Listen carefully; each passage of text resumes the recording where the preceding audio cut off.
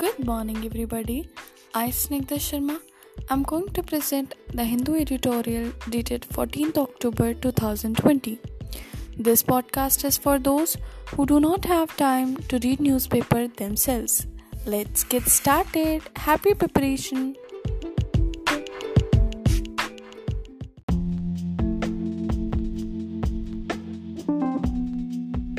Hi everybody, we are moving towards our very first article of the day, that is crisis in Caucasus.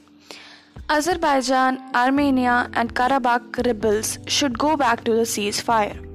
The ongoing fighting between Armenian rebels and the Azerbaijani army in Nagorno-Karabakh, a self-declared republic with Azerbaijan, risks becoming a wider regional conflict.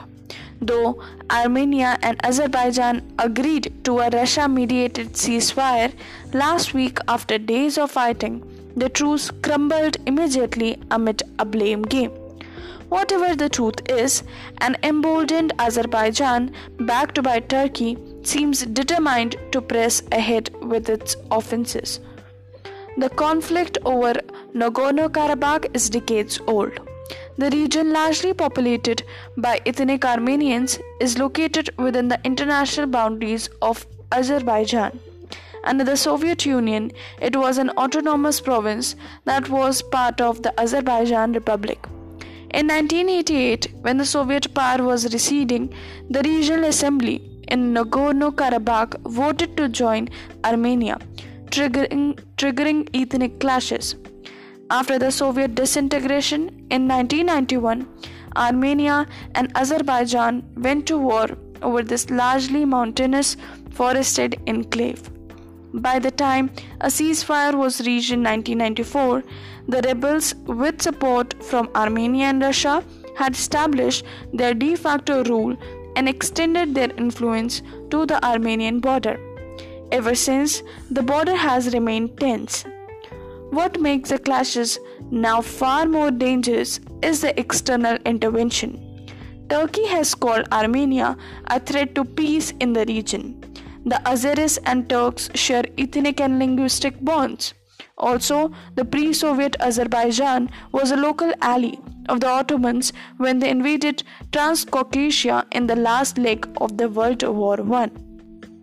For Turkey, which under President Recep Tayyip Erdogan is trying to expand its geopolitical reach to the former Ottoman regions, the conflict over Nagorno-Karabakh is an opportunity to enter the South Caucasus.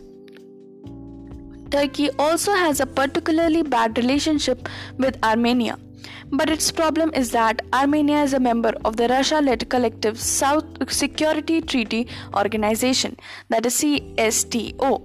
Russia enjoys good economic and defense ties with both Armenia and Azerbaijan, but Armenia has a CSTO member and host to a Russian military base has more weight. In a wider conflict, Armenia could trigger Article 4 of the CSTO treaty and ask for Russian help. And if Moscow responds favorably, that would put Russia against Turkey, a NATO member. Russia, already involved in military conflicts in Syria, Ukraine and Libya, may not like opening another front.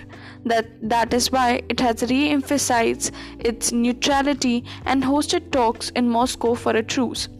But it will be forced to take sides if the conflict spills into Armenia.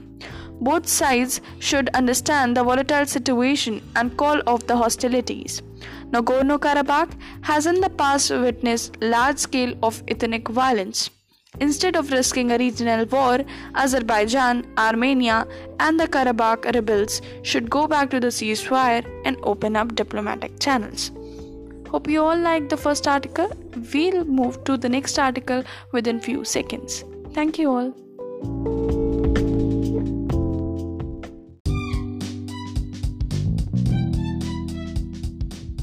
Hi everybody, the next article of the day is Pakistan likely to remain on FATF greylist.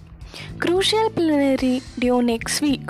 This article is written by Suhasini Haider and Devesh Pandey.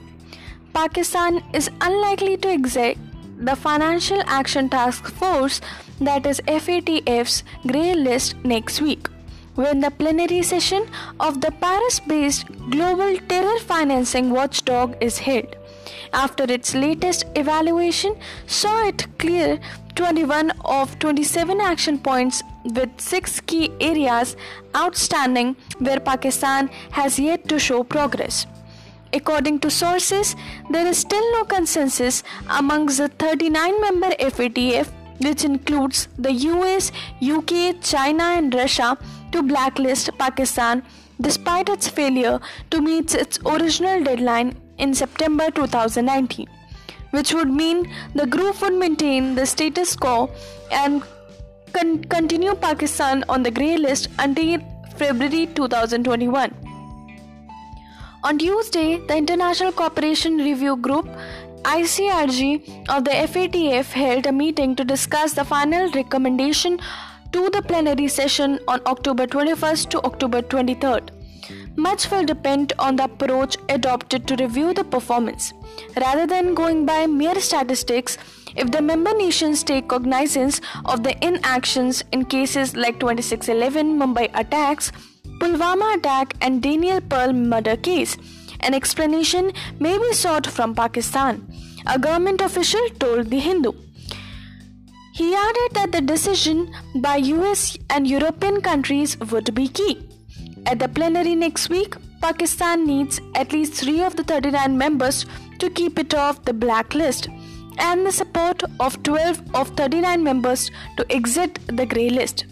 The 6 points of failure in the FATF's 27 points action list include Pakistan's lack of action against charitable organization or NPOs, that is non-profit organizations, connected to terror groups banned by the UN Security Council, and delays in prosecution of banned individuals and entities like Lashkar-e-Taiba Chief Hafiz Saeed and LET Operations Chief Zaki-ur-Rahman Lakhwi, as well as Jaish-e-Mohammed Chief Masood Azhar. While Saeed was sentenced in February this year to 11 years in prison for terror financing and remains behind bars, the Pakistan government claims the others are untraceable. Meanwhile, Pakistan's chances of being removed from the FATF's grey list suffered another blow as the watchdog's Asia Pacific Group APG cleared it on only about 11 of 40 parameters. The APG review that only takes into account actions taken until February 2020 decided to recommend Pakistan be kept in expedited, that is enhanced follow-up EEFU, which means more regular scrutiny of its government's progress. Thank you all. We are moving towards the next article within few minutes. Thank you.